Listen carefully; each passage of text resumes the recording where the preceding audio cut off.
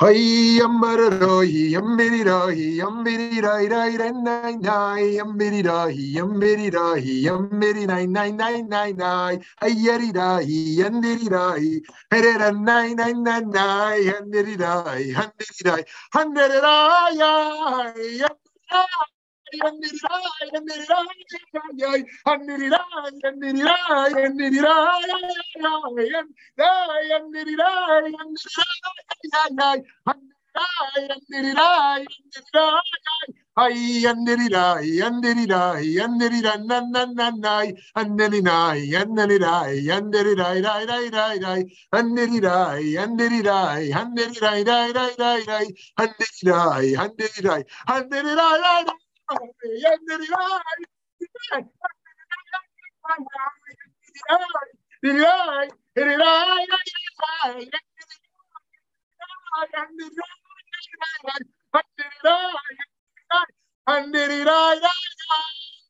Shalom, shalom, beautiful friends. It's so great to see you. So great to be here with you. Thank you for joining. I'm a little out of breath. That's good.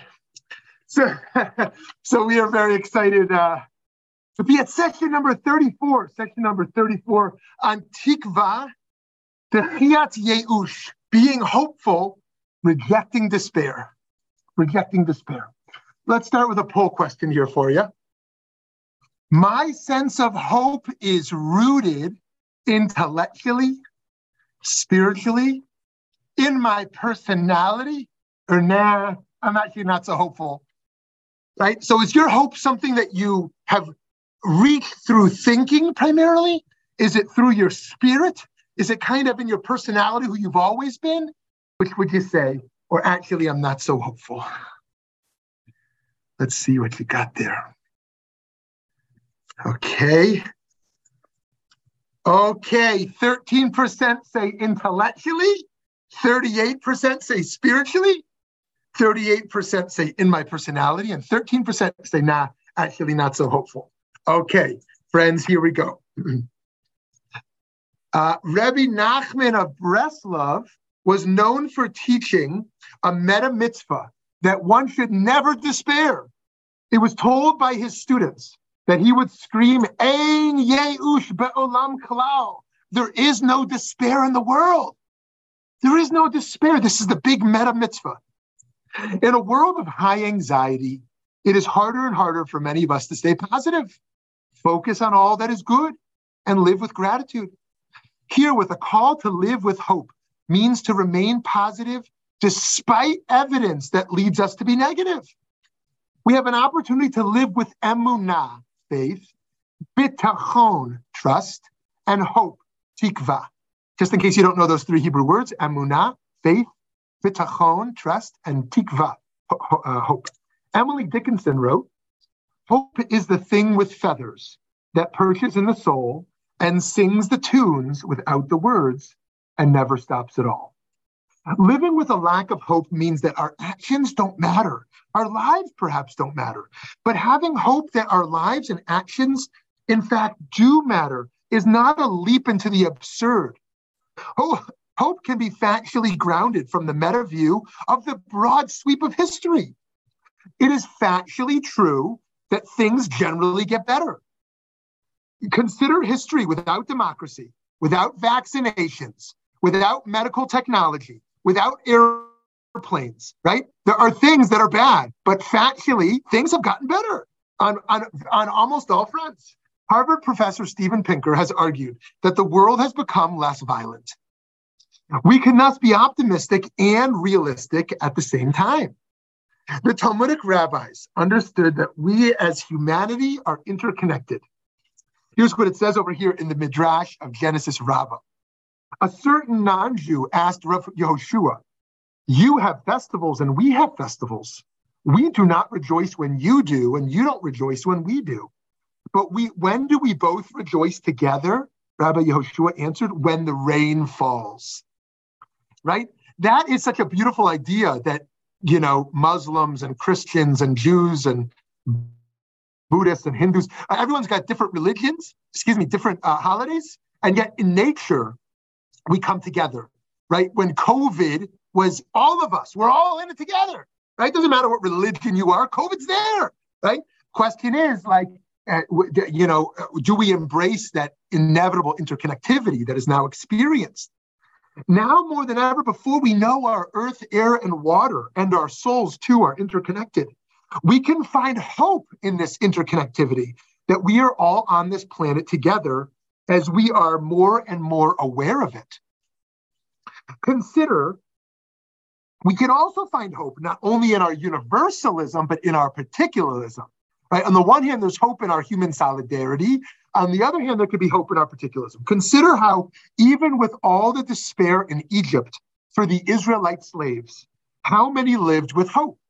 Consider how Yocheved, Moshe's mother, put Moshe in the basket, believing in a better future for him if she sent him away. Consider how Miriam, Moshe's sister, watches out for him. Consider, too, how Miriam brought instruments from Egypt with the hope that the time will come for music, right? Friends, how amazing is this, right? You're leaving Egypt. You don't even have time to bake bread. That's why we have matzah, right? Because you're rushing.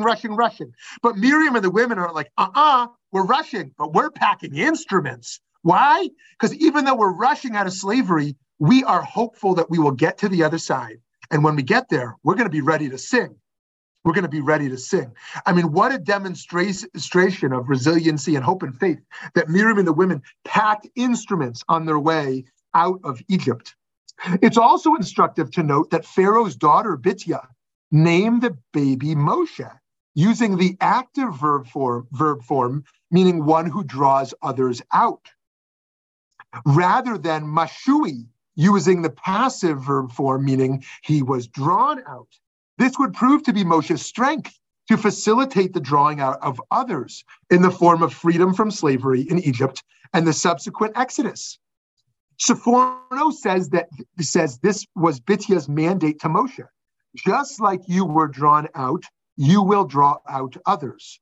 This was the hope she transmitted to Moshe. Consider how Anne Frank wrote about her experience in solitude and fear. Right? Imagine a girl this young who's seeing what she is seeing and yet could write something like this in hiding. I keep my ideals because in spite of everything, I still believe that people are really good at heart. How wonderful it is that nobody wait a single moment before starting to improve the world. Think of all the beauty still left around you and be happy. Whoever is happy will make others happy too. I don't think of all the misery, but of the beauty that still remains. No one has ever become poor by giving. We all live in the objective of being happy. Our lives are all different and yet the same. Friends, on Tisha B'Av, a day of immense sadness, we read the book of Eicha, Lamentations. Here is how Jeremiah, the author of Eicha, depicts the city that sits alone. Let him, man, sit alone and keep silence because God has laid it upon him. Let him put his mouth in the dust. If so, there may be hope. Let him offer his cheek to the smiter. Let him be surfeited with mockery. Eicha seems to imply that forced isolation and degradation was actually a foundation of hope for us. Let's also consider the story of Rabbi Akiva and his colleagues on the Temple Mount post-destruction, right? 2,000 years ago, the temple was destroyed. And what this famous story with Rabbi Akiva, they all see the same destruction, right? Jews are exiled, Jews are killed, the temple is destroyed, Judaism's done, right? Everyone thinks it's all over, right? The Romans destroyed us, we had a good run, it's all over. They all see the same destruction that happened and the exile, yet what does he see? Not everything in ruin. He sees at that moment of destruction a rebuilt future. Here's what it says over here. Another time they were going up to Jerusalem. When they reached Mount Scopus, they tore their clothes in mourning. When they reached the Temple Mount, they saw a jackal come out of the Holy of Holies. They began to cry, and Rabbi Akiva began to laugh. They said to him, "Why do you laugh?" He said to them, "Why do you cry?" They said to him, "Jackals now walk upon the place of which it is written, and the stranger that comes near shall be put to death. Shall we not cry?" He said to them, "This is why I laugh. For it is written, and I took unto me faithful witnesses to record. Uriah the priest and Zechariah the son of Jeberechiah. What was Uriah to do with Zechariah? Uriah lived at the time of the first temple and Zechariah at the time of the second temple. Rather, the verse linked the prophecy of Zechariah to the prophecy of Uriah. Regarding Uriah, it is written, therefore shall Zion, because of you, be plowed as a field. Regarding Zechariah, it is written, there shall yet the old men and old women dwell in the streets of Jerusalem. Until the prophecy of Uriah was fulfilled, I feared that the prophecy of Zechariah would not come to be. Now that the prophecy of Uriah has come to be, it is known that the prophecy of Zechariah will come to be. They said to him in these words, Akiva, you have comforted us. Akiva, you have comforted us. He saw this, they all saw destruction and they had despair. He saw destruction and he saw a hope in the future. Jews and the 3,300-year-old project of Judaism as we know it, which really could be called 4,000 if you go even to Abraham, are pretty crazy. We are pretty mashugana. We believe in the most radical way that everything we do matters, that we must have hope, and that we can and must change the world. Even though there's only about 13 million of us, roughly, we believe that every one of us matters in our national and global commitments to transform the world. Should we really be so radically hopeful? Edgar Allan Poe once wrote, men have called me mad, but the question is not yet settled whether madness is or is not the loftiest intelligence, whether much that is glorious, whether all that is profound, does not spring from disease of thought, from moods of mind exalted at the expense of the general intellect. So perhaps it's the Jewish craziness that actually is our secret. We as a people are ambitious and we strive to excel beyond the norm. Albert Einstein said, great spirits have always encountered violent opposition from mediocre minds. We are a people with a bold task in the rigorous ethical and religious demands of the Torah, and we believe that we are free and capable of changing the world. Animosity from small minds will always assail us, and others may remain aloof. Sometimes we may also be challenged by our own lack of personal autonomy and sense of responsibility. I'm sure many of you recall the infamous case of Kitty Genovese, who in 1964 was raped and murdered in New York City as dozens of people watched from their windows and did nothing. Social psychologists have showed that the larger the number of bystanders, the less likely we are to intervene to help one another. Perhaps we see that others are not helping, so we need not help. Or perhaps we feel that someone else has probably responded, or maybe will be better equipped to help, so we don't need to help. We are social beings, and at times, social conformity can have disastrous results. Rather than live with the bold goal of actualizing our individual responsibility and giving others hope, too often we live with the goal of avoiding shame, avoiding taking risks, or doing anything new or different from that which is done all around us. The shortest question in the Torah is remarkably God's first question in the Torah. It is a question asked in Genesis 3:9. Adam and Eve had just eaten some fruit from the forbidden tree, and sensing God's presence in the Garden of Eden, they hid among the trees. While they were hiding, God asked Adam a one-word question, Ayeka, where are you? It takes 3 English words to get there, but the one Hebrew word gets you there, Ayeka, where are you? This is a question only those with courage ask themselves each year. Where am I? Am I just getting by? Eating, sleeping, working, seeking instant gratification? Or am I driven by a greater purpose? Am I aware every day that what I do with my life truly matters? There is indeed an urgency to find ourselves. When we arise each day from bed, we are to say, as did Abraham, Hineni, here I am. I'm alive. I've got a mission. We know that we cannot resolve all the problems of the world, but we also know that we can and must try our best. As the rabbis famously teach, it is not upon you to complete the task, but neither are you free to desist from it. One of the great sicknesses thriving today in the 21st century is cynicism. Ever seen it? Someone who thinks that nothing is important, nothing matters, nothing needs to change or can change. Things are really just fine as they are, or maybe terrible, but beyond hope, not worth improving. This is perhaps the most un-Jewish approach to life and the most uninspired way to live. It's a sickness that spreads to all others around us, where everything becomes a joke rather than a holy opportunity to engage. Rambam, Maimonides teaches that we should view our lives as if our very next action will determine whether the world is redeemed or destroyed. Now, how many of us really believe that our next action could have this kind of impact? And even if one does not believe this to be literally true, Rambam is nevertheless instructing us that this is a way to see the world and live our lives. We are to live as though everything matters, that every person matters. We live with hope and faith and possibility. I think of my friend and teacher, Oscar, in Guatemala, who I met many years ago, about 20 years ago. Oscar lost all of his family in war. Oscar's friends all around him gave up. There was no more meaning. There was no more hope. There was no more purpose. Somehow, Oscar found the courage and inspiration to protest this mentality. And today, Oscar travels from poor village to poor village around his country of Guatemala, helping the leadership to build their communities. Oscar saw the bait to deny hope and to be stuck in the past. He resisted, and he's a faith hero. The Hasidic master, Rav Chaim of Trosno from Poland, a close student of the Baal Shem Tov, used to love to watch a certain rope dancer with awe and attentiveness.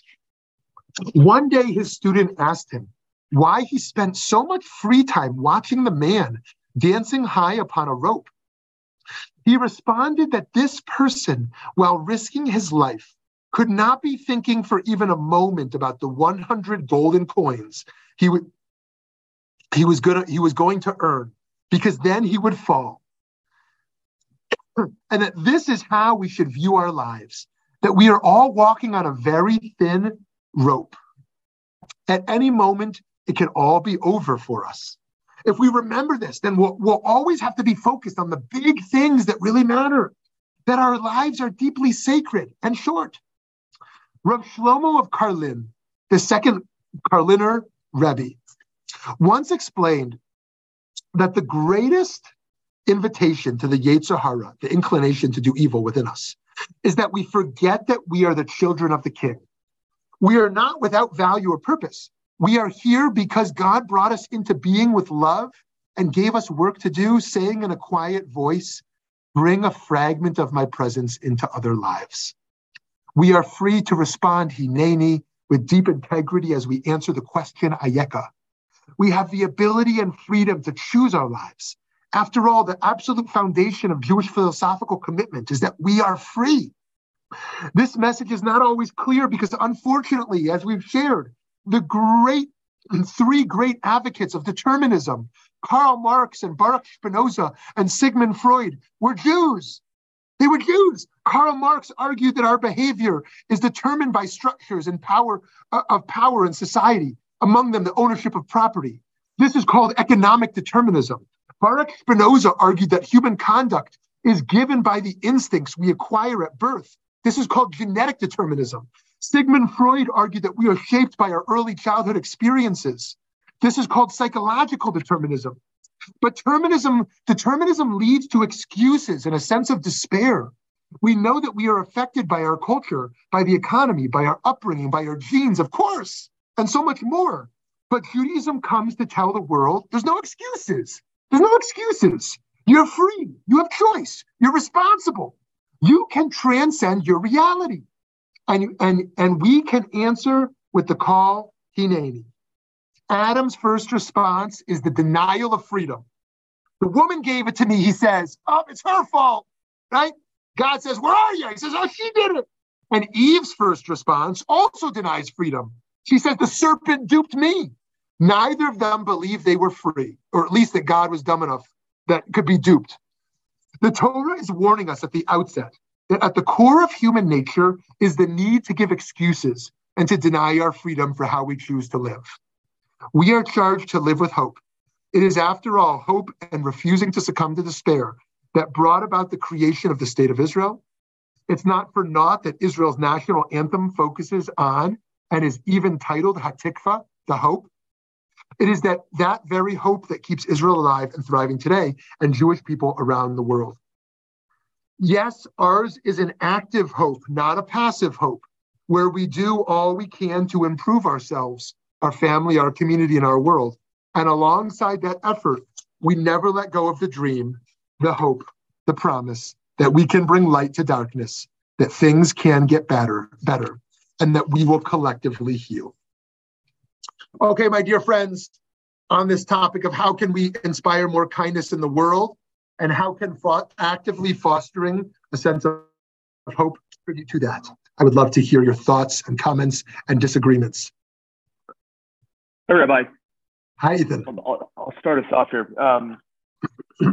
I loved your presentation. I found hope from it, so thank you for that. I am interested, just a few moments ago, you spoke about how the fundamental value of Judaism is this concept of freedom, that we have the ability to pursue the life that we believe is for us, that we should not have excuses. Inherently, I love that, and I believe in that. I have also seen that type of rhetoric weaponized against people who the systems are unjustly positioned against them. Take, for example, a Black American who lives in a society which doesn't give them the ability to access loans for their homes, and therefore doesn't send them to educational systems. And a weaponized response is, well, why don't they just work harder? They should, they can just make it. Take for example the people who have gotten out. They shouldn't have an excuse. There are plenty of people who have worked hard and they have made it. I am wondering how we conceptualize and how we grapple with the blessing of that concept to be free, while on the other hand acknowledging that there are folks who are not free, who we need to fight for, and we need to seek justice for. Beautiful, Ethan. I'm so glad you went in that direction. That is so helpful, because that is so crucial to what this exactly this session is about. In regards to that fundamental to our hope is the notion of our freedom, and that very freedom is used not to just be grateful, but to perpetuate freedom on deeper levels, to understand that social barriers are real, to understand, as the American legal system does have, that there are real mitigating factors as to why people chose to do what they did. People steal for very different reasons. People kill for very different reasons. And there are mitigating factors that ought to reduce sentences based upon aspects that reduce their freedom to do what they do. Now, I know some people are in the camp of Kanye should get a pass. Kanye can hate as much as he wants because mental illness gives you a pass for whatever you want. So Kanye can hate on Jews. He can hate on whoever he wants because he gets the mental illness pass. And I know other people who feel like, yeah, mental illness is real, but it doesn't give you a pass on everything, right? Just like poverty is real, but it doesn't give you a pass on everything. And so how do we balance that? How do we balance thinking about the real social barriers, the real mitigating factors, the real limitations on freedom that people have intellectually, psychologically, economically, racially, and really account for those, and yet at the same time hold up this spiritual ideal of freedom? And like many of our topics, I think a big part of the answer is what we do with ourselves versus what we say to others, right? I don't think we should go around saying to others, don't make excuses when people are complaining about their suffering or their challenges, right? We should say, I'm in solidarity with you and your challenges. I think what we say to ourselves is, no excuses. I got to take responsibility for my life. And in a mentorship role or in a parenting role or an educational role, we might think about how to bring that in as well. right? But I don't think it's our role to tell other groups, for example, or people in very different life experiences than our own, that exactly what you said, pick yourselves up from your bootstraps. And so, but on the other hand, I don't think we can give up the ideal of freedom because some people pervert it. Because there are people who pervert the noble ideal of freedom in a way that says, oh, you're free, go work harder, right? So it means we should reject that, but we shouldn't reject the noble ideal of freedom at the same time, right? And just like laziness last week, we said we shouldn't go around yelling at people that they're lazy, right? But we ourselves can hold ourselves accountable to have a more disciplined life. So I think it's kind of a similar thing there. You think you want to follow up on that, or? No, I'll let the other folks jump in and maybe respond when they're done. Okay, great. Let's go to Lauren and then Glea, then Eileen. It's human resilience, I think, that gives us hope, those that can do it. Because when I think of, I grew up among Holocaust survivors, and these are people who survived at a cost. They went through a hell we can't imagine, but think about it. They moved to a new land. They raised a family. They had children. I mean, I find that remarkable. You know, they reconstructed their lives. Some of them moved to Israel, helped create the state. I mean, they just came, they got out of the camps, and here they are fighting in the War of Independence. I think it's totally remarkable. Totally. And it could only be based on hope, because if you gave up, they wouldn't have done it. You know? I think that's exactly right, Lauren. I think awesome. We should be so proud. We should be so proud of the 20th century Jews on what they achieved post-Holocaust with American Jewish life and influence, with the building of the state of Israel, right? What many groups may have done, I'm not pointing fingers at any groups, right? What any nation may have done, people may have done, was put their hands up, throw up hope, like it's all over. And the second half of the 20th century, in terms of what Jews did globally, is just remarkable. Is just remarkable. Now, I don't say this from a spirit of Jewish exceptionalism, but the pride of what refugees achieved, right, around the world and here, in the fields of science, in Hollywood, in politics, in entrepreneurship, in literature, in literally every field, in nation building. That doesn't mean that there weren't flaws there too, and things to look at. But I think it's exactly right, and I think Nobel Prizes, yeah, and I think that there's a lot of factors that go into something like that. But certainly one of them is this hope, like you said. Like, I mean, who comes out of the crematoria and the gas chambers and just says, "Let's rebuild"? And to be sure, some couldn't. Some lived in deep poverty. They were really paralyzed the rest of their lives. There's very different refugee stories out there, of course. But I appreciate, Lauren, you bringing that in, because I think it's those people were heroes. Those people who were, some of our parents and grandparents, cousins, and what they were able to do. Aglaia, hi, Aglaia. Okay, so you went there with history, so I get to go there with history. So, all right, now, first of all, just to be, am I feeling hopeful today? I'll just get it out there. Am I feeling hopeful today? Not really, but I think it's just because I'm not in the best mood today, but that's a little different, okay? Now, when it comes to having these discussions with students, my classes turn into group therapy every time something ridiculous happens in the world. Okay, Putin invades Ukraine. Well, I'm the therapist. Kanye West says something yet again that is absolutely hateful and ridiculous. I ended up having to have group therapy sessions about that also. So it is one of the things that I've noticed is that I have had to say all of the, like a lot of the same things you've said today to students who are like writing to me like, oh my God, the world's going to come to an end and I'm going to get drafted and everything's going to go to hell and all this other stuff though. And I'm like, look, chill. Kid, we got to step back a few and then, just say, look, it's not, we're still here. We've survived all of this stuff before. We're going to survive more of that kind of stuff. However, though, there's also the, I guess, weird way of looking at it from the perspective, my just weird paradoxical way of looking at things is that, I'm telling people this, but do I necessarily feel it? Not all of the time. And so in my case, the way that I look at it is, like I said, weird paradoxical thinking that I have.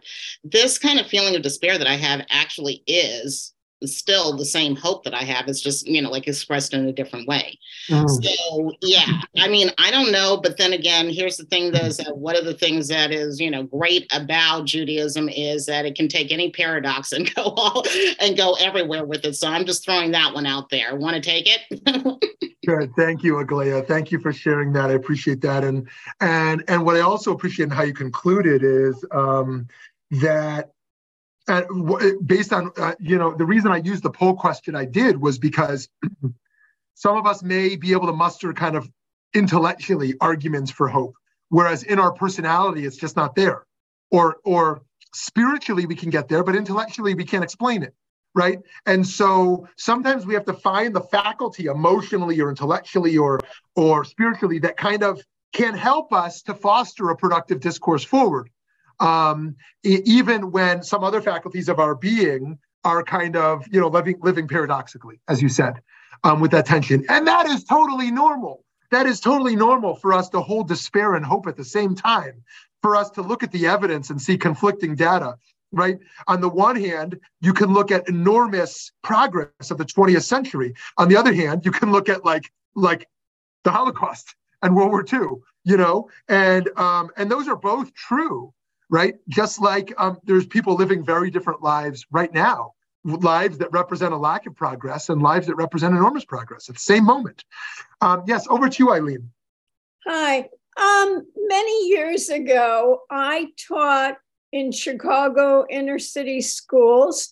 I taught at a school that was only for girls who were drug addicts, pregnant, mentally handicapped, emotionally handicapped. The majority of these girls were Black.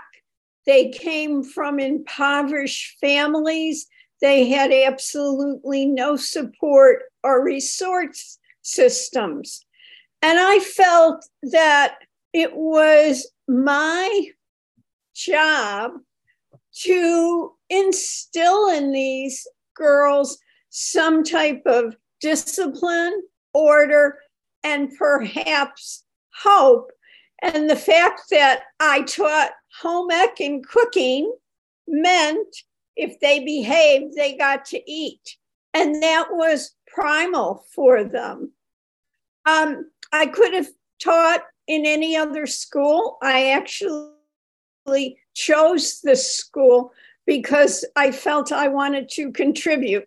I have no idea where these girls ended up, but I can only hope that I instilled in them some virtues. Thank you, Eileen. And one of the many things that I have noticed, and I'm certainly not the first to have noticed, of those who actually made a crucial choice in their emerging adulthood to go on a different path than their peers, was often a mentor, a teacher who believed in them, someone who saw something that they could be more, someone who sat with them and listened to them, someone who didn't just give them an abstract sense of hope, but a deep sense of solidarity and a presence that somebody believed in them. And I'm sure you gave that. And I hear of that again and again, of that type of intervention being perhaps the most crucial, more than any great lecture or class, that someone there saw them, that they could be more than they currently are. And I remember, I'll share just one moment like that in my life. I was a senior in high school, and we were kind of like teasing these freshmen in high school, like in a way that was kind of, we thought was just playful. It was like they wanted our attention because they thought we were cool seniors. And so we had them doing push-ups in a group, and they were excited, like, oh yeah. But I mean, today, and they were laughing and they thought it was funny, but it was problematic. Like and a teacher who I deeply respected made eye contact with me from across the courtyard and looked at me. And those eyes, because he believed in me, that 1 second of eye contact changed my life. And because he looked at me in a way of like, I know you, like, this is not you, you're better than that, and it really shook me. I was like, whoa, how did I like get into a social pattern of like participating in something problematic like this? And his eye contact of like, I believe in you, you're more than this. like really, really changed me. One of my favorite things to do is speak in prisons. And I spoke in a prison a month ago, about 2 hours south of our office, down in maybe an hour and a half, Florence. And I shared with some folks that I received a letter from an inmate a week ago, one of the inmates there.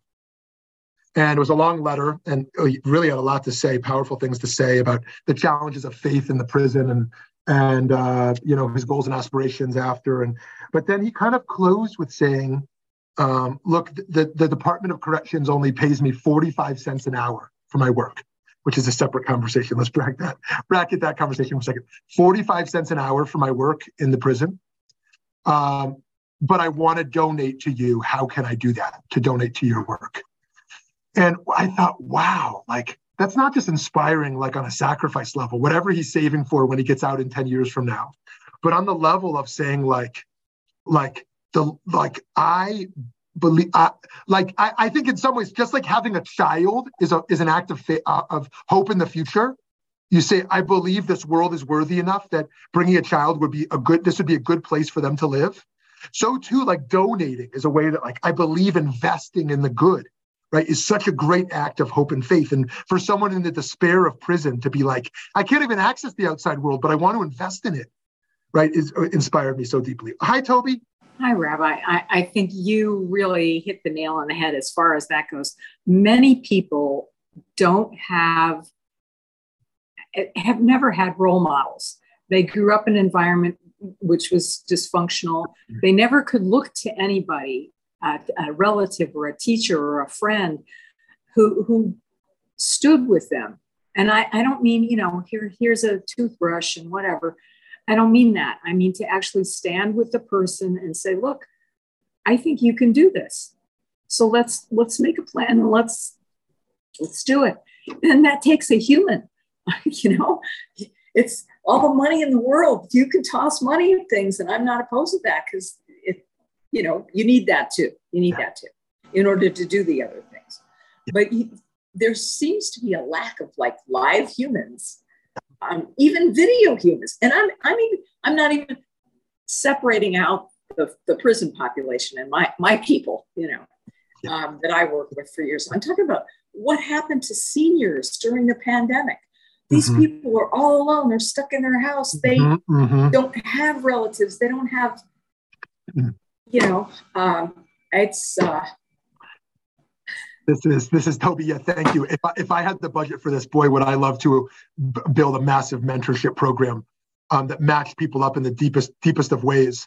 Oh yeah, we're gonna go to Gary next, and then Ethan, because I think you're exactly right. And it's funny. I just had this conversation with my 9-year-old daughter. She's struggling with teachers and coaches that think she hasn't done a good job. And she has interpreted that as many children will, as they don't like me. They don't care about me. They're telling me I'm not doing good enough. I'm not good enough. They tell me I'm not running fast enough. They tell me I didn't do well enough on my math test. And we're trying to flip this to, wow, like someone who is going to critique your work, someone who is going to push you. What a gift that is. Yes, and there's many different ways to critique that are productive or non-productive, or to push that are productive or not. But the gift of people who care enough to push you, right? Because sometimes we think the person who likes us best is the one who tells us we're great, right? But actually the one who's going to actually be there, like, I believe you can be more than you are, or more than you're performing. I believe you're capable of more than you're doing now. And boy, do a lot of us lose that. And we just fall into the trap of just wanting to be told, great job, you're perfect, right? But to believe in someone and push them on a consistent basis, because the pusher sometimes, if they're a decent person, hates the pushing even more than the push does, right? Like the last thing I want to do is push my kids, but I believe in them so greatly of what they can be. So how do we push in a way that's so loving and so gentle and that conveys a sense of I believe in you? And so anyways, much more on that in mentorship. But yeah, over to Gary and then Ethan. Good morning, everyone. A couple things. Not to be, I happen to agree with what everybody is saying here, but to be a little bit of a contrarian, I just, hope, we understand here where hope is. But if we look at our American society and other societies around the world at the moment, one that bothers me is the hope of the far right, and even beyond that, where they see hope as, wow, we're going to get this president in, or we're going to get this political thing in, or we're going to pass this to continue to either take away people's rights or continue to disenfranchise them. In terms of we're going to take away, we have hope that this person or this legislation will stop immigrants from coming, or continue to keep a lid on those that are impoverished or in minority groups. And they read the text completely different than we do here about having hope. And my hope is that just continues. I understand there's always people like that in society, but it seems that that's getting larger, their idea of hope, than what we're talking about here. And in terms of mentorship, I've always loved Maimonides and his 13. No, that's something else. The whole idea of tzedakah, and the ultimate is to set somebody up so that they can indeed provide for themselves, teach them a trade, or whatever we want to say that. And the third thing, I taught in the medical school for a long time, and a lot of people said I was really mean and wasn't nice, which never really affected me because I know just the opposite. But my goal, and I used to tell them, was to obtain. My job was to make sure they become the best doctors that they could, and by letting them slide and not knowing their work or pushing them didn't create anything other than just complacency. And we have to strive. Some people, I think most people need to be pushed. And obviously there's, with your daughter, there's a nice way and there's not a nice way, but we're in a society where everybody gets a happy face, so even if you don't do well, you get a happy face because we're worried about their self-esteem rather than teaching them that they're part of the world. And that's how we improve the world, by reaching out and improving ourselves, which then improves others. That's all I have. Love it, Gary. And I can't imagine someone possibly saying you're not nice, but let's bracket that conversation for the moment. But yeah, just to think about both of your points. Yes, on the second page, wow, what a beautiful art to cultivate. How to elevate someone's self-esteem and feel loved and cared about, while at the same time really pushing them and having them know that they're capable of more. And we know people on both extremes, those who just give a pass on everything and because they really don't care or don't want to do the messy work, and those who will push too hard in a way that leaves everyone just feeling yucky. But on your first point, I love that you brought this up, because there is bad hope, right? Every virtue can be perverted for evil, as we've talked about in each of these cases. For example, think about climate change deniers. Oh, I got hope. It's all going to work out. I don't have to worry about it. It's just going to work out. Enjoy whatever you want to use, right? No, actually, there's going to be major interventions in terms of how our countries live and operate, individually, as groups, and systemically, to turn this around in any way. Or think about, like you brought up, the MAGA hope, the hope that we're going to return to an all-white led society, right? So hope itself, it's like technology. It's not inherently good or bad. It's what it's hoped for. Just as important as cultivating hope is cultivating hope for the right things, right? And then actively creating a system of actions to back up, so it's not a passive hope, but an active hope. So I love that you brought that up, because I think we should always be clear in cultivating these virtues, what we're cultivating them for. Just like laziness, right? Going back to the last one, right? It's great to be disciplined, but you can be really disciplined to do horrible things. The Nazis were incredibly organized and disciplined and had, great decorum and regimen. So all these virtues can be perverted in horrible ways. And so there again, one of the great things about mentorship is someone who could tell us when we're straying from, some of the moral boundaries. Thank you so much, Gary. Hi, Ethan. Hey, Rabbi. I was also going to reflect, Gary, that I'd like to meet these people who said you weren't nice. I can't believe that. I wanted to reflect back as Eileen Toby Aglaya, Rabbi, and Gary, I've found all of your comments helpful as I've been continuing to think about the question that I posed. And sort of, if you think about the extremes of hope as like the eternal optimist who believes for themselves that I just need to be tough and I can figure this out. And the ultra realist, on the other hand, who evaluates the situation for the purpose, for the person at hand, and may in some cases understand that, you know, progress may not be possible without change. I would like to propose that an addendum to the concept of hope. And that addendum, I think, is that once we have found hope for ourselves, that cannot be the end of our hope. Gary, I think when you speak about the hope, you know, of ultra conservatives and other, you know, hateful groups, to me, that hope is very rooted in a self-focused concept of the world. My world is going to look how I want it for me, and therefore it's hopeful for me. But what I'm proposing is that our hope can't just stop with us. I think about a line from the Declaration of Independence, which, paraphrased, essentially says that those who have the ability to act, therefore innately have the responsibility to act.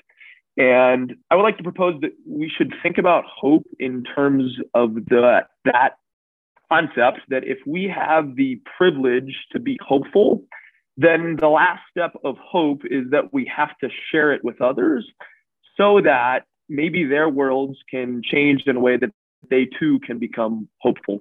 I think one of the beautiful things about Judaism is that we fundamentally believe that we are a privileged people. Like we say for ourselves that we are the chosen people. We are lucky to have been chosen by God for the commandment to bring light to the world. And so if we eternally believe that we are lucky to have this hope, that we cannot just sit with that hope for ourselves, but we have to give it out to others who need that hope from us. And I think that may ultimately be the final step of hope, is sharing it out to the world. So that's what I've been thinking about in reflection there. Yeah. Thank you. You know, it reminds me of a study I saw recently about the best way to cultivate empathy in children. And the answer is not to preach empathy or talk about empathy. According to this one study, the best way to teach empathy for young kids is to meet their needs.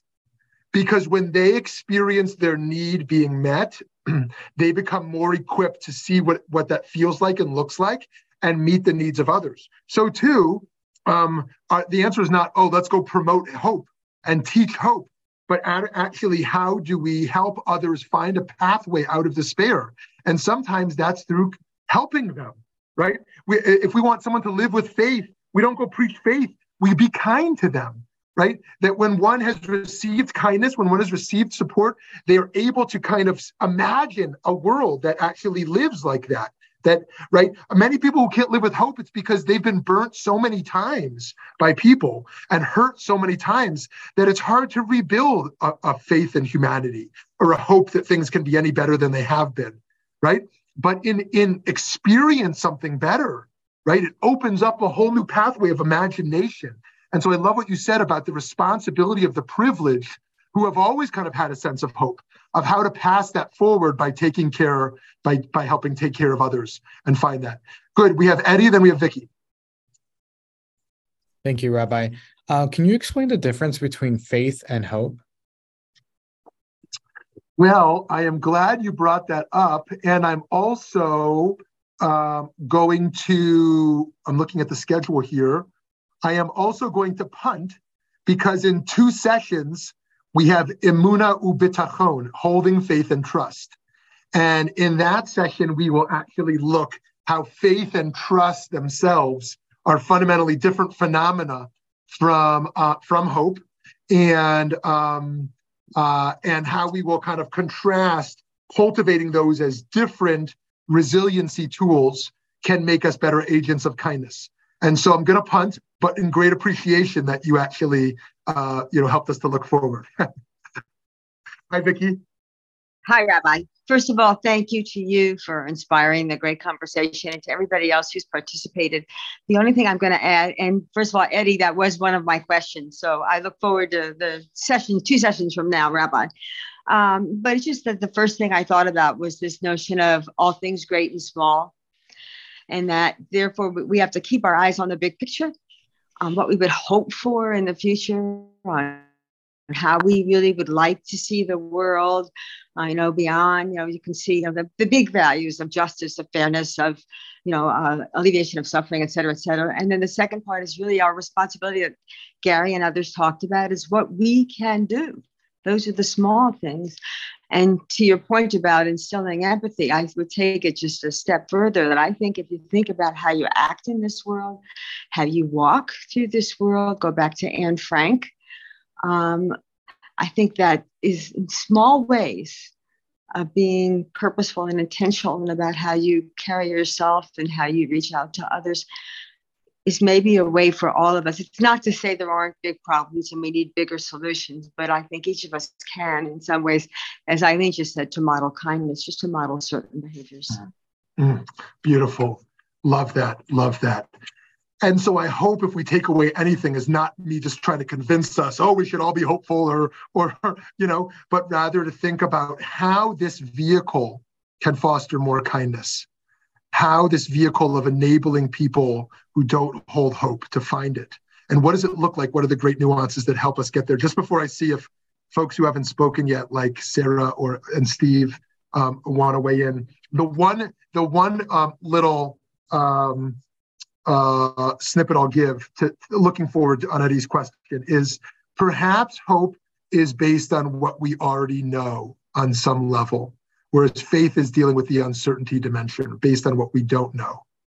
And how do we build a sense of what the future entails based on what we know, and how do we base it based on something that we don't know? So Steve or Sarah, either of you want to jump in at all here? Yeah, Hi. Thank you. I had a little bit of a different experience, and it had to do with a fellow for whom I volunteered, and I wound up not wanting to prevent his despair. Let me explain it a little bit. His life followed a trajectory of total despair, hatred. Someone came in and was an advocate for him as a child. He then prospered, succeeded, reached higher levels than he ever dreamed of. And then he fell into despair again because everybody he knew died. The fellow was 96 years old, and it's inevitable. A lot of your friends and family will be gone. And he said, I right now cannot get from people a sense of worth and value. He depended on other people to imbue him with feelings of value. His parents did not do that. And he said, when everybody died, I lost that. And now I'm very close to despair. And I kept thinking, is it my role to allow him to despair? And then he said to me, and this is kind of complicated, he said, I don't want to hate my parents, so I don't want to talk about them. And please prevent me from going into despair. Like, I'm a psychologist, I was just a guy. Don't allow me to go into despair. And so I kind of wrestled with it. Should I allow him? He wants to go into despair, but he doesn't want to go into despair. And I'm kind of weaving like a running back in football. I'm looking for a place to settle down and score a touchdown, and I can't figure out where this is going. But this guy had despair, and I just wanted to be quiet and let him voice his feelings or not voice them. Everything matters, as you said. Everything we do matters. I love that you shared that, because I think there's the Ba'asher Husham idea that we meet people where they're at, right? We don't try to change them or tweak their feelings or beliefs. We just sit with them and meet them where they're at, Basher Husham. And then there's the idea of what we said on the other hand, this idea of mentorship, this idea of relationship, where if we care about someone, we're willing to engage and intervene at times. And how do we balance those? The guy wants to go to despair, so we want to just support where they want to go. And we also know how many pathways will close for someone when they lock themselves in a cell of despair. And so how do we hold on to that? Yeah, thanks, Aglaia, for sharing that also. And so there are different, it's like being a ninja, like there are these different moments of how we use our body, and at the right moment to engage each right moment. It's and to really see what's happening and how to respond. And I'm sure, Steve, you're one of the best at navigating that. I know. I've experienced it. So thank you for sharing that. And those of us who sit with people who are having a hard time, which is all of us, try to strike that balance. It's very difficult. It's very difficult to live both with empathy and also where that empathy is not enough, and someone needs support beyond just the empathy. So, okay, Sarah, you're going to get the last voice here. Well, it actually sounds like Steve's old man had hope. He was hoping to be kept from despair. And the one thing we are implored to do is to not judge hope. We all have our own, somewhere on the spectrum of hope, one hopes. And I've been deeply into process theology recently. And so it's, everything changes. And we take the lore, we go somewhere, and we change. And if we haven't gone in the direction that God, the lore, life wants us to go, we have another opportunity. And the only time we actually don't have hope is when we're dead. So I think there's always some kind of hope. And I think the greatest problem we might have is judging what that hope looks like when it doesn't meet our needs and doesn't meet our mental picture of where we want this world to go. Thank you. Vicky, is that an old hand up or a new hand? That's an old hand. Okay, Sarah, thank you for that. And I love that point about not judging. People are in different places on the hope spectrum, and us being sensitive to that is really powerful. And I think us also to become students of how hope is politicized. False hope. I mean, think about a coyote who's giving people a sense that I will bring you across this border to the American dream, right? And how people are selling hope left and right, MAGA and the left, but also the far left goes the opposite way.